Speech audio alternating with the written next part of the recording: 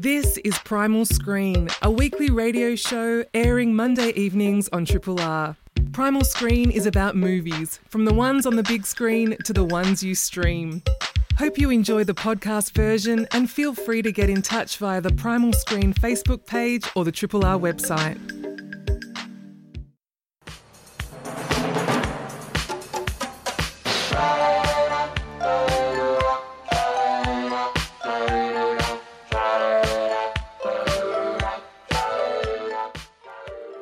Hello and welcome to Primal Screen, a Triple R film criticism show and podcast.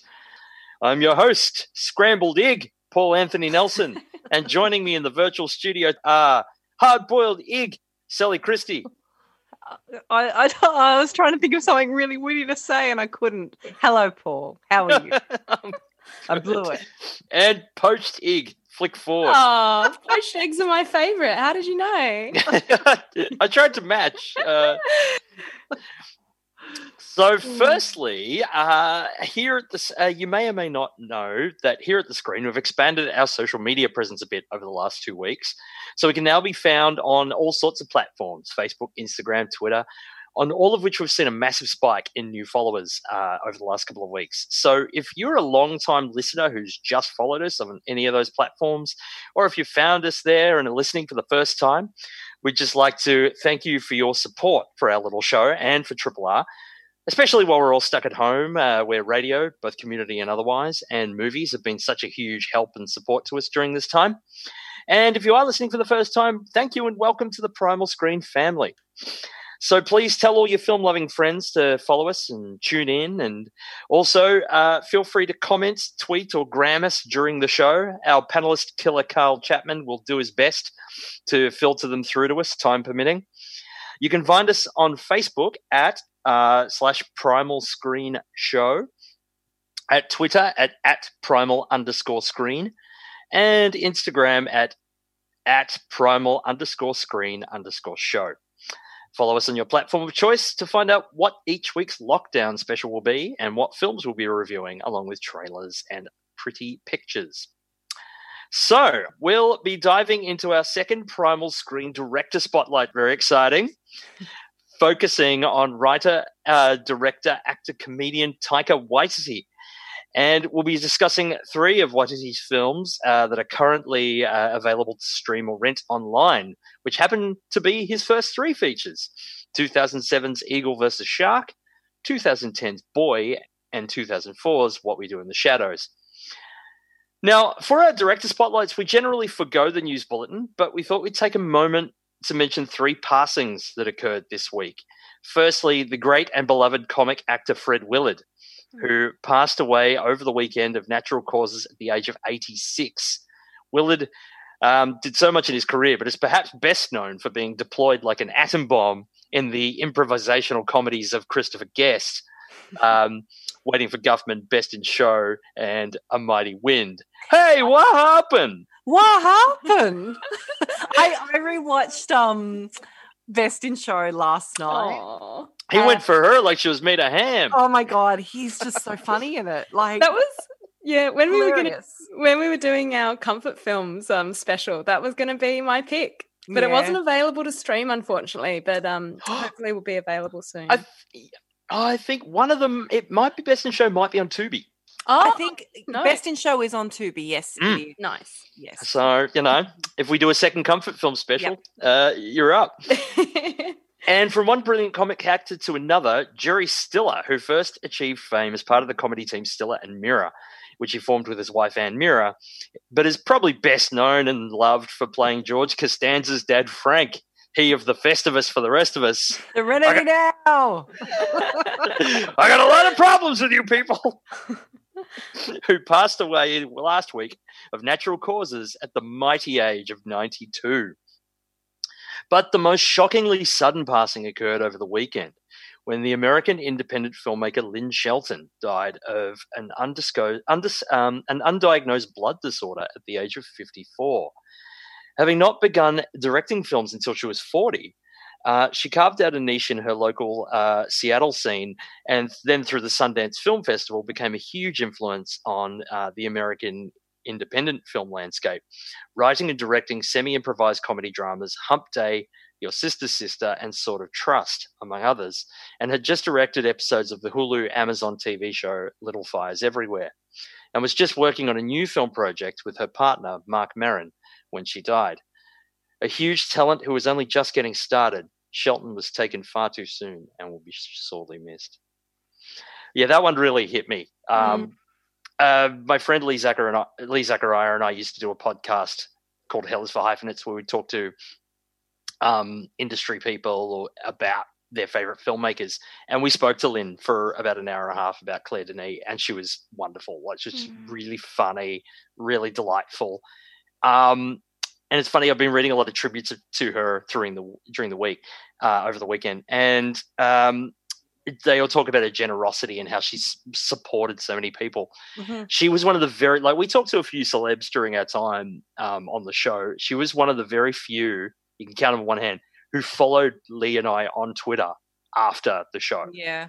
Is there any way that is it possible to share that episode at all? Yeah, we can chuck it up on the site. Yeah, that'd be great. I'd love to hear that. Me too. Yeah, but no, she just seemed like just a really special person, and her films are great. Hump Day in particular, I really love. But a lot of her films are streaming, so get out and catch them. So now let's dive into the show, and let's hear from the filmmaker that will be spotlighting tonight. Taika They used to Waititi. make fun of comedy. Well, they used to dismiss it because it's just a silly film about silly ideas. But I know that my films are about very important things, and they've got deeper themes in them. And my Hunt for the Wilder People is about the foster care system in New Zealand, and Boy is about child neglect and raising children and families. Well, all my films are about families. In some ways you could say What We Do in the Shadows is about wasting time, and about how humans just waste time and they don't live their lives to the fullest. And even if you're an immortal, you'd still, having been a human, you'd still just waste that time and not do anything. And it's also about immigration, and it's about people who live on the outskirts and live in the margins. So, yes, all of my films, I think, do touch on something that's quite important, but on the surface, they kind of seem just like ridiculous films about nothing. A few things you didn't know about Taika Waititi. Born Taika David Cohen, his father was Māori, and a farmer and an artist, but his mother is a school teacher of Russian Ashkenazi Jewish and Irish descent. Taika has often described himself as a Polynesian Jew. He started, as many comic actors and auteurs do, as performing as part of an ensemble at university reviews, where he met Jermaine Clement and Brett McKenzie, who he'd work on Flight of the Conchords with years later. He also made his film debut in the New Zealand cult film Scarface. He was always interested in creating visual art and drawing more than film, but when his mother took him to the movies at the age of 13, she took him to see a little cartoon. So I'll take the kid to see a cartoon. The cartoon was Akira. At age 13, and that blew his mind and showed him that you could mix genres and do wild things on film. And so film turned out to kind of be a marriage of all the things that he was interested in. And he and his mates, including his then girlfriend and Eagle vs. Shark star Lauren Horsley, made ridiculous no-budget comedy shorts for New Zealand's 48-hour film festival, even after his 2004 short film, Two Cars, One Night, was nominated for an Oscar. Some of them are still knocking around on YouTube if you search hard enough, and a lot of them really are just Taika shooting himself with like funny teeth and doing bizarre things. So join us in the living room as we hit play on our first film of the night. This is typical. No one ever thinks about me. It's because you're a loser. Eagle vs. Shark from 2007 was the first feature film directed by Taika Waititi. Love blossoms for Lily, Lauren Horsley, over double meaty boy burgers at midday when Uber computer nerd Jared Jermaine Clement, comes in and leaves with free extra large fries, courtesy of her generosity. After gate-crashing Jared's Dress As Your Favorite Animal party and proving her skills on the game console at Fighter-Man, Lily goes down to Jared's hometown with him so he can settle an old score with a past school bully. Sally, where did you land on Eagle vs. Shark, and what is your favorite animal? Oh my God, that's such a hard question, Carl. I wasn't prepared for that. Oh, Paul, sorry. Sorry, we're on Zoom, so I'm looking at 4 different faces at one time. So, Paul, I wasn't prepared for that question. I would say cat. What's your favorite? What's my favorite? Back at you. Yeah, I know. I haven't thought about this. I should have had an answer prepared. Look, I don't know. I've always thought if I'd be a dog, it'd be a beagle. So, Beagle. Let's just put a beagle in there. But it's probably something cool, like a tiger or something. Yeah, like a Bengal tiger. Yeah, I was going to choose a lion. Thought about it, Flick. You came prepared. No, I didn't. It's right on the tip of my tongue at all times. But I think I saw Eagle versus Shark pretty soon after it was first released, and I've always been really taken by it. And I've always kind of had this notion in my head that Taika Waititi's films are quite similar. Until I've kind of gone through this week and watched Eagle vs. Shark Boy and What We Do in the Shadows within a week. And they're all actually quite really different films. That soundbite that you played before, Paul, was interesting with him talking about how they are all to do with family, which is a really big theme, and especially an absent parent or the death of a parent kind of seems to be a really big theme that comes through in most of his work. Even in Thor. Yes. Yeah, even Thor Ragnarok, yeah. Yep, yeah. So, and as far as I know, that's not his personal experience. I could be wrong. Correct me if I'm wrong. But as far as I know, that wasn't his sort of experience growing up. So it's interesting that he has kind of taken that and run with it. But Eagle vs. Shark, there's lots of, I guess, comparisons with this film to Napoleon Dynamite. And I can see why. I can definitely see why.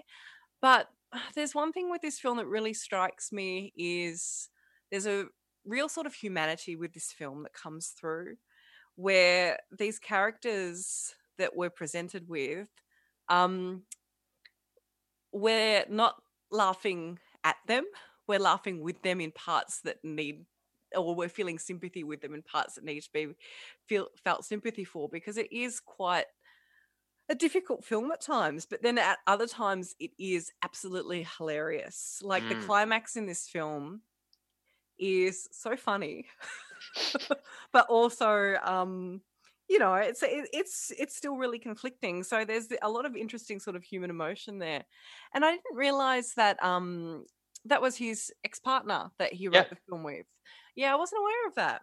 Okay, because they were together for most of the 2000s, I believe. Okay, because it does feel like I mentioned before, that I've always felt that there was a lot of similarity with his films, and now I don't necessarily tend to think that way.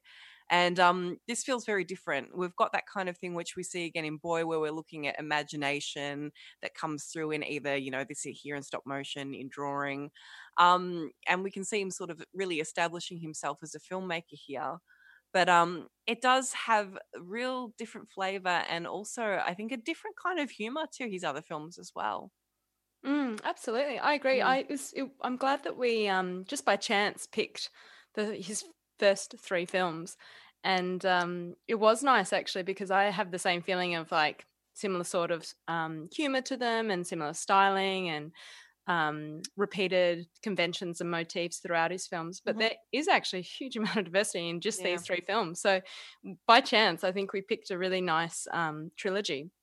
I was thinking similar to that, the on-screen performance, and you're talking about the humanity of these characters before, Sally, and I was thinking about just the way that they move on screen and their mannerisms and all of the close-ups on their faces, and I really got into it.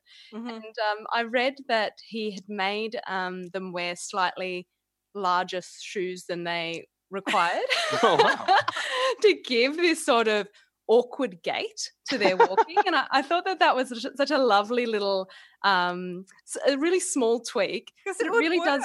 Yeah, it totally works. And it really adds this wonderful awkwardness to them. And you're right, that it's not really like you're laughing at them, because there's so much of the narrative is dedicated to getting into these characters and understanding their flaws. But it's kind of so obvious. Like, when you first meet Jared, he's kind of presented as this dream boy kind of coming in with his little mullet. He's such an asshole. Yeah, I know. he's a prick. Oh, absolutely. I kind of was thinking, it just reminded me a lot of really terrible boyfriends, and I was like, oh God.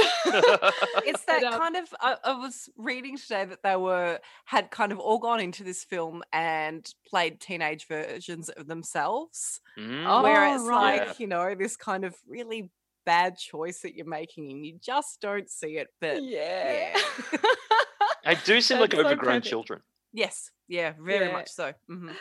Oh, that's so perfect. There's a lot in this film. I thought it's an amazing visual confidence, like the way you were saying before about his history and visual design and drawing, and it's like so clear across all three films, especially I think Eagle versus Shark and Boy, where you're cutting to the visual world so much, and these little drawings and things like that, and also just the stop animation was really beautiful and used in quite dark moments and quite tender moments, and it adds a lightness, but it also kind of assumes something completely like a kind of different headspace, almost like it's got I think that the stop motion acts as this philosophical inquiry at these moments that are so intense. It kind of forces you to pause, which is used in not a completely different way in Boy, but I mean, we'll talk about that film next, but it's so interesting how he plays around with those different platforms. I don't know, I was really swept up in this, and I did have a bit of style inspo from those fantastic tracksuits that his sister finds. Awesome apparel. Yeah. Well, I know that Lauren Horsley was saying, because the character of Lily was based on her as a teenager, that with the stop motion, especially with the apple cores, that when she was younger, she'd eat an apple and throw apple cores away and then be very concerned about that apple core for the entire day. If it was going to be lonely, or if it was going to, what was going to happen to the apple core. So she said this was a big sort of neurosis for her growing up. And that's kind of, I guess, why that was weaved in there. That's so cute. You really get a sense of her. I love that she's a very caring character, and you could almost say a bit of a doormat at times. But there's also, she's got a bit of I love that her trajectory is kind of one of caring strength, almost like she doesn't sort of fall. You think that she's going to fall into that sort of being either swept up in by him, or sort of it's going to be she just has much more agency than you'd think, because she kind of comes across as so caring, and she actually doesn't stop being caring, or she's always kind to the characters around her. But I kind of really loved her as a character. I thought there was a lot going on there that was quite meaningful. I did too. She's got I think there's a lot of quiet determination there. And I think that there's a part of her that sees something in Jared that none of us see, that she knows is there, and she knows if he gets out of his own way, he might become it. Yep. And I think she feels like that person is worth investing in. And it's her choice. She has a limit, and there's a point where she's like, you know what? No, just no. I can't deal with that anymore. But I really, really love her character. I just said so. Yeah, she was carrying it in her head for years. And her and Taika would talk about it, and eventually it's like, well, let's make a script out of this. Mm-hmm. Apparently wrote the script in a week. Oh, wow. Fastest he ever written a script. Yeah. It's funny you gave me so much context, Sel, because one of my criticisms were the stop motion stuff is just so extraneous. Like, it just didn't add anything to it for me. Yeah. And that actually I can see that, but that kind of learning of why it was in there, the same thing. It helped. Watching it without that context, I think, just does kind of go, what's the point of this? Why? It seems a little twee. And the film does feel very post-Napoleon Dynamite, but it's Taika finding his voice. Somebody I was talking to the other day kind of referred to as baby steps. It's like a baby steps. What about Bub? Baby steps. Baby steps get on the bus. Yep. He's working out what his voice is, and it's also him and Lauren's voice, because of course they sort of wrote the story together, and then he extrapolated that in the script. But it gets that sort of but again, there's so much in it, and a lot of it is these sort of long buried feelings and resentments and things that have obviously had an effect, and that Jared is this product of neglect and this product of always being and by the end you're like, yeah, Jared's a prick, but I kind of can see why to a certain extent. It's like and sort of his whole family have never really seen him, and it's like, and Lily does, and it's kind of that, and I like that it's sort of hard. That transformation is actually quite hard won. It's not easy. It's not like, it's like, even at the end you're sort of doubting why she's still with him, but at the same time, she can see it, and there's also a tribute to her determination. Really, like, a very interesting comment on the way, I guess, schoolyard bullying has long-term effects on people's lives forever. Rather than looking at something and going, this thing happened years ago, get over it. It's something that Jared is consumed by, and he can't get over this. And that's, I think, a real key for this film, is that these things have massive consequences on people for the rest of their lives, and super damaging. And the way that he deals, Taika Waititi deals with that, I think is really beautiful. Yeah, and it's funny. That's the thing. It's both hilarious, and messed up, and really sad all at once. Yep. Which is quite a balancing act to pull out for your first film. I was reading some interviews with him, and he was sort of saying that he doesn't think he has a straight drama in him. He doesn't like depressing films. He's just not that kind of person. But he wants to still tackle these dramatic subjects, and he always does it through this sort of comic lens. And so that is a perfect that scene. Like, by the time he's hitting that guy with the nunchucks, it's like that is a perfect encapsulation of the sort of thing that Taika Waititi does. Yeah, it's interesting that you say that he doesn't like making depressing films, because I think with the three that we picked, Eagle versus Shark and Boy especially have quite, depressing, or maybe bleak is a better word, setups. And I think that I was thinking a lot about national cinema and the way in which, all of his films have obviously received funding through the Film Board of New Zealand. And there's a way of kind of determining what makes national cinema by what films get funded. So these stories are still being told, and it's interesting that they're with a comic lens and with a sometimes musical lens in his work. But there's still those social issues that are popping through, and I kind of was really touched by that he doesn't shy away from those issues. Having said that, it is a very fun film. So, yeah. Yeah, that's the thing. Great way to approach it. That's the thing. It's the best way to kind of communicate a lot of those issues, I think. And and at the very least, there's Jermaine Clement acting like a spoiled teenager, like a idiotic teenager. It's great. Eagle versus Shark is now available to stream on Stan and to rent or buy via YouTube, iTunes, or Google Play. You're listening to Primal Screen on Triple R. Triple R on FM, digital, online, and via the app. You're listening to Primal Screen on Triple R with Sally Christie, Flickford, and myself, Paul Anthony Nelson. Now pour yourself something nice and come join us on the couch for our second film of the evening. My dad's not here right now. He's a busy man. He's a master carver, deep-sea treasure diver, the captain of the rugby team, and he holds the record for punching out the most people with one hand. Boy from 2010 was the second feature film directed by Taika Waititi. It's 1984 and Michael Jackson is king, even in Waihao Bay, New Zealand. Here we meet Boy, James Rolliston, an 11-year-old boy who lives on a farm with his gran, a goat, his younger brother Rocky, and lots of cousins. Shortly after Gran leaves for a week, Boy's father, Alamein, Taika Waititi, appears out of the blue. Having imagined a heroic version of his father during his absence, Boy comes face to face with the real version, an incompetent hoodlum who has returned to find a bag of money he buried years before. Flick, this was your pick for the evening, I believe. Yes. This film has got... I was waiting for you to say something. I don't have anything, yeah.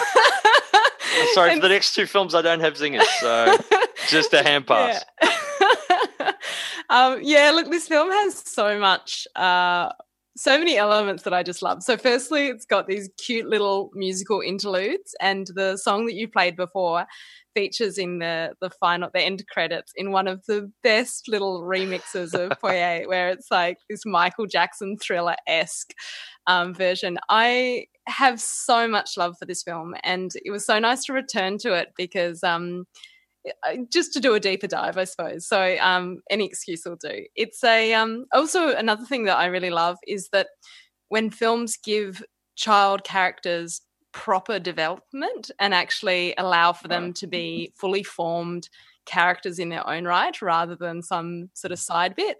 And of course, the film's called Boy. It's about boy and also about boys, because, there is this sense of what it's like to grow up as a child within that sort of setup where, very absent, within that community, very absent father figures, but also absent parenting in general.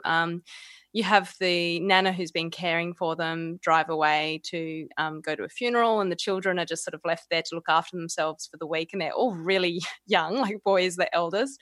And then you have all these scenes where the kids are waiting in the cars of their parents as the parents are gambling and drinking and getting into fights. And so there's this real sort of dark undercurrent to the film that isn't really... It's just shown as it is. There's not kind of a judgment with it. There is a lot of humor and jokes based around that, and there's a lightness there, but it's also a difficult film to watch. And there's certain scenes in which Boy is really humiliated by his father in front of his friends, and this awful scene featuring his pet goat that I found particularly upsetting. And there's these very dark elements to it, but there also is an amazing amount of humor and warmth to this film. And just a wonderful kind of I really love his style, and I think that this film in particular really brings out all of those little elements that were perhaps starting to be formed in Eagle versus Shark, but in the second feature I feel as though he's just able to perhaps articulate it better, so have this sense of wanting to tell that story. And I love that he said it in like 1984, so it allows for him to have all these very specific pop cultural icons and references throughout that film. But I don't know, I really love the fact that it's a celebration, but it's also an honest celebration perhaps of these things. It's not shying away from these issues. I don't know, I've got a million fantastic things to say about this film. I loved it. It's a really, really beautiful film. And I know one of the main reasons why he set this in the 80s is because I know that Waititi felt that was an important time politically in New Zealand. So that was a time particularly for Maoris, Yes, when they were finding their feet. So that was kind of a really big deal for them. But it's a really upsetting film. But it's a gorgeous film. I am also a high school teacher, and this is a film that I've taught on my high school curriculum for quite a few years now, so I'm really familiar with it. And school us, Sally. I just hope you say to your students, you can both fuck up, but you're going to the principal. I would love to sometimes. You learn so much about like New Zealand slang as well. Like I'd never heard so good before. It's one of those films where towards the end of it, I have to always make sure that I'm working at my laptop and not actually watching the film because it is so upsetting. And I think, God, I'd be in tears in front of a class. And that's why I think there's that really nice thriller segment in the credits to kind of take the sting away from how heavy this film actually is. And like you said, Flick, it's kind of just lays everything out as it is, and there's not really any kind of judgment there. It's a really gorgeous film. One thing that I found really interesting about this is because there's so much talk about Michael Jackson and E.T. that Taika Waititi said that he did get the rights to lots of music that he could have used in it, like Beat It, Billie Jean, all this kind of stuff. He had the money to use those songs in this film. And then in the process of sort of editing, they took away from the heart and the independent feel of this film. So he was saying that if we throw something like Billie Jean in here, the mood of this film is going to completely shift, and it's going to take viewers out of where they should be. So we've got he said it'd overwhelm the film. Yeah. People would be asking, how'd they afford that? Because it's this tiny film otherwise. Yeah, It's just true. I know when I watch independent films, I always do that. I think, how did they afford this song? Where did this come from? But I mean, not everybody thinks that. But it's a really gorgeous film, and also interesting to find out that his intention wasn't necessarily to play Boy's dad. He did audition a lot of other people for the role, and then in the end, just thought that he was the best one for it. And also, I was going to say, Boy, the actor who's playing Boy, also was only chosen at the last minute as well. He was one of the extras. Yeah, went. I think they went to a school and just asked some school children who wanted to come and audition for a film, and a whole bunch of them did, and some of them were extras, and then James Rollinston ended up being Boy. Yeah, rocks up to a costume fitting as an extra, and they went, "Hey, maybe you should audition because you look pretty good." And then he just blew the other kid away 2 days out. I was going to say, Sally, just quickly on your point before about deciding not to put those songs in because it being too much of a tonal shift, and the sort of criticism we're sort of talking a little bit about with Eagle versus Shark in the apple scene for you, kind of for Paul, took away from it. I thought actually, interestingly enough, when the drawings are used in Boy, it actually adds a darkness, like a darker subtext to what's happening. It does. Because his younger brother really is the kind of holder of the mother's memory and grief. He's really this the one character who is acknowledging it and sort of holding on to this past and represents that. And I thought that his drawings were kind of beautiful, and I loved that they didn't try and make them cute, or they just looked actually like a child's drawings. I loved that narrative was brought out through those drawings, and a lot of darkness through that, rather than it being sort of a split from the narrative. But also kind of flagging that Rocky's a creative kid, and this is how he processes. Yeah, he's magical. He is. He's magic. Oh, doesn't he just break your heart? His magical. It's beautiful. This is such a beautiful movie. Every time I return to it, I think I'm a little bit floored by how great it is. It's just, and again, it's that. Like, to me, this is Waititi's masterpiece. I think that too. And if we're saying if he's finding his feet with Eagle versus Shark, looking at these two in the same week, they're so different. Yeah. They could come from totally different filmmakers. Like, they are so, so different. This is a masterpiece. Boy is incredible. And there's also that, but it's interesting because they share some stuff too. Like, there's this constant thing about kind of arrested masculinity, like these kind of men in arrested development who either had terrible role models or are terrible role models. Like, there's a lot of crossover between Jermaine Clement in Eagle versus Shark and Taika here, in terms of just these sort of man boys. They're both single dads. They're both, it's really interesting because Taika's always been a little fast and loose with. He says that this isn't autobiographical, but there's clearly parallels to things in his home life. Like, it's his hometown, isn't it, where it was filmed? It's his hometown. There's members of his family throughout the movie. And it's also this sort of idea that he is that his dad was absent for a while in his life, and I think sort of came in and out of his life because he seemed to kind of have a decent relationship with him by the end. But there is, and obviously his mother kind of lived on for longer. But it's interesting. You're sort of trying to pass what's sort of biographical, what isn't, what's observed, and what's lived.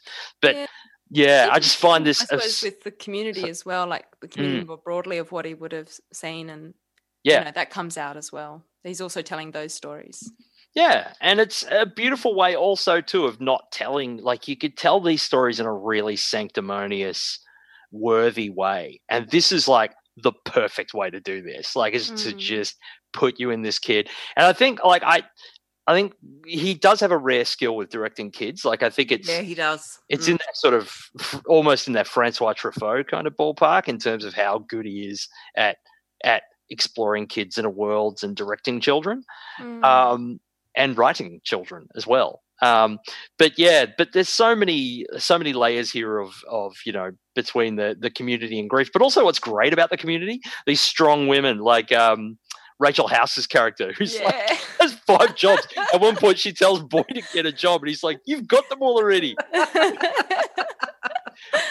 I just love. Yeah, she's so excellent. She pops up in so many of those films. Well, she's in all his films. She's in every single one. She's even she's in Thor. She's in all of them. Yeah. But just in New Zealand cinema, though, pops up in a lot of films. I love her. But yeah, I think this is such a brilliant film, and just completely. If he was searching for his voice in Eagle vs. Shark, he well and truly found it here. The first title for the film was Choice. Was it? Yeah, just Choice. Choice, and then he got awesome. worried that Waititi got worried that it wouldn't translate overseas. So for a while, it was called The Volcano because it was this sort of metaphorical thing, and it even filmed as The Volcano. And then after filming, they changed it to Boy. So Boy is now streaming on SBS On Demand and is available to rent or buy via YouTube, iTunes, and Google Play. You're listening to Primal Screen on 3RRR. Triple R. You're listening to Primal Screen on Triple R with Flick Ford, Sally Christie, and myself, Paul Anthony Nelson. So grab the microwave popcorn and join the members of your household for our last film for tonight. It's a lot of stuff on the floor down here, Peter, and like this seems, it's a spinal column, yuck. And I was thinking maybe I should just bring a broom down here for you if you wanted to sweep up some of the skeletons. I don't know, maybe. Okay. I got you this chicken. What We Do in the Shadows from 2014. I'm just watching our panel operator, Killer Carl Chapman, crack up at that clip. It's great. Was the third feature directed by Taika Waititi and the first from co-director Jermaine Clement. A documentary crew follows vampire housemates Viago, Taika Waititi, Vladislav, Jermaine Clement, Deacon, Johnny Bro, and Peter, Ben Francham, as they tried to cope with the complexities of modern life, feeding on the living and dividing household chores. But when a young hipster named Nick, Corey Gonzalez McCure, is suddenly turned, some take to him and show him the perks of being undead, while others can't stand him and want him out of the house. And along the way, they meet some werewolves, not swearwolves. Isn't that right, Sally? That is right. I remember seeing this for the first time at MIF when what was it, 2014? Yeah.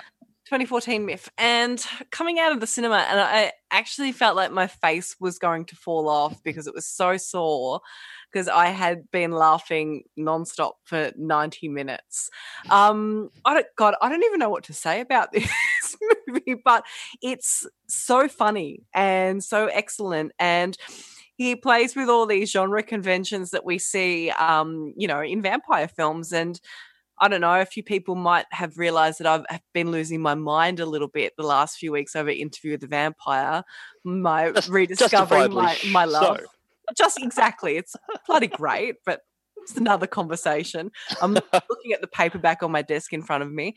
But looking at, these kind of vampires that we're used to seeing in cinema, and just making them absolutely hilarious. I love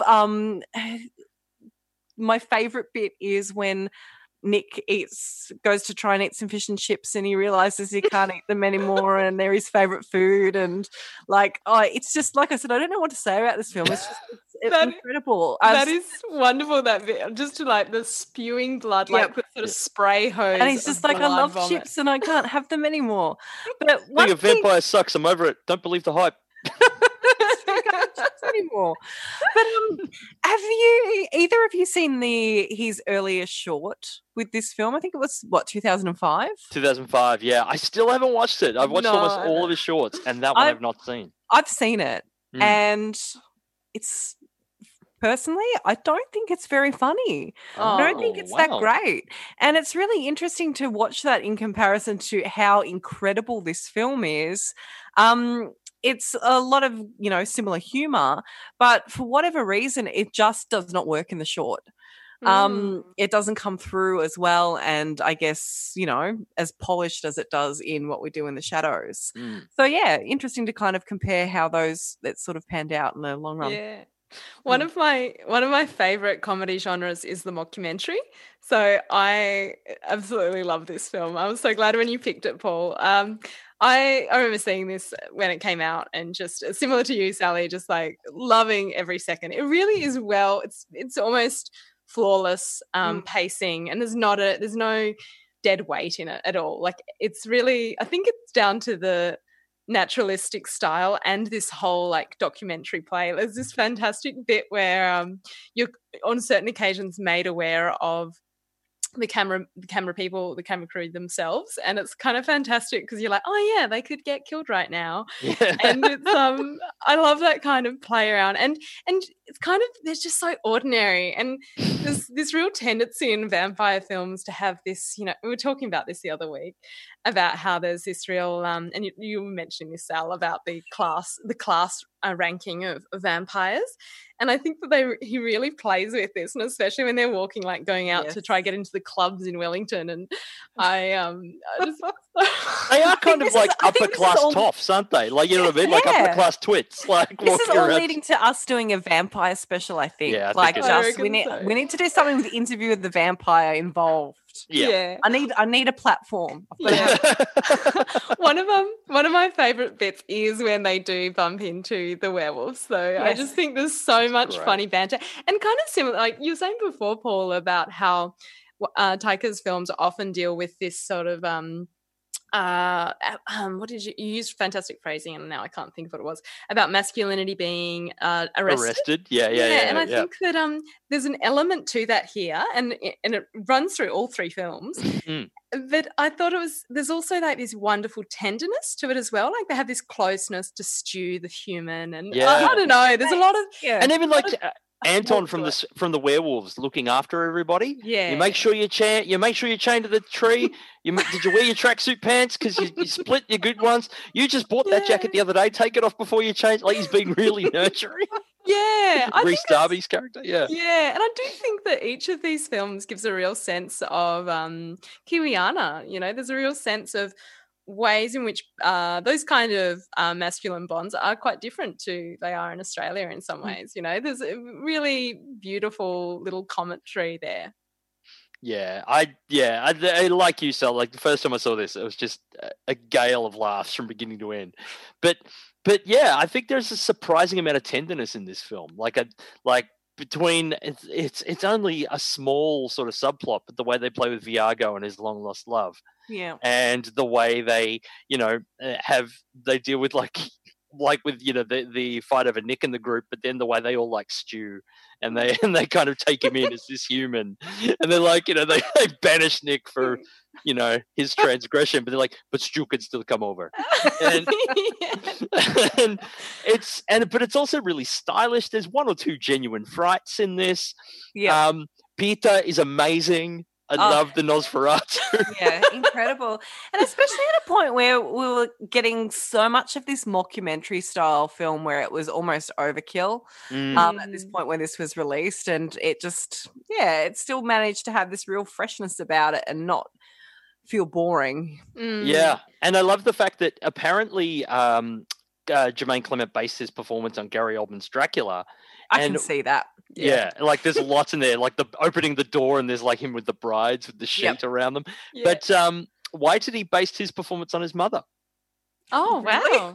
Yeah, Viago is... I don't know how I'd feel about that if I was his mum. But Viago's so sweet. Like he's always like, wakey, everybody. Yeah. He's looking after... Again, he's like the Anton of the group. Like he's looking after everybody. It is quite feminized as well. I was thinking also just like across all three films, there's also the way in which the fight scenes are always so misguided and don't really go clumsy. anywhere. Anticlimactic. Yeah, anticlimactic, exactly. And just like the way they hiss.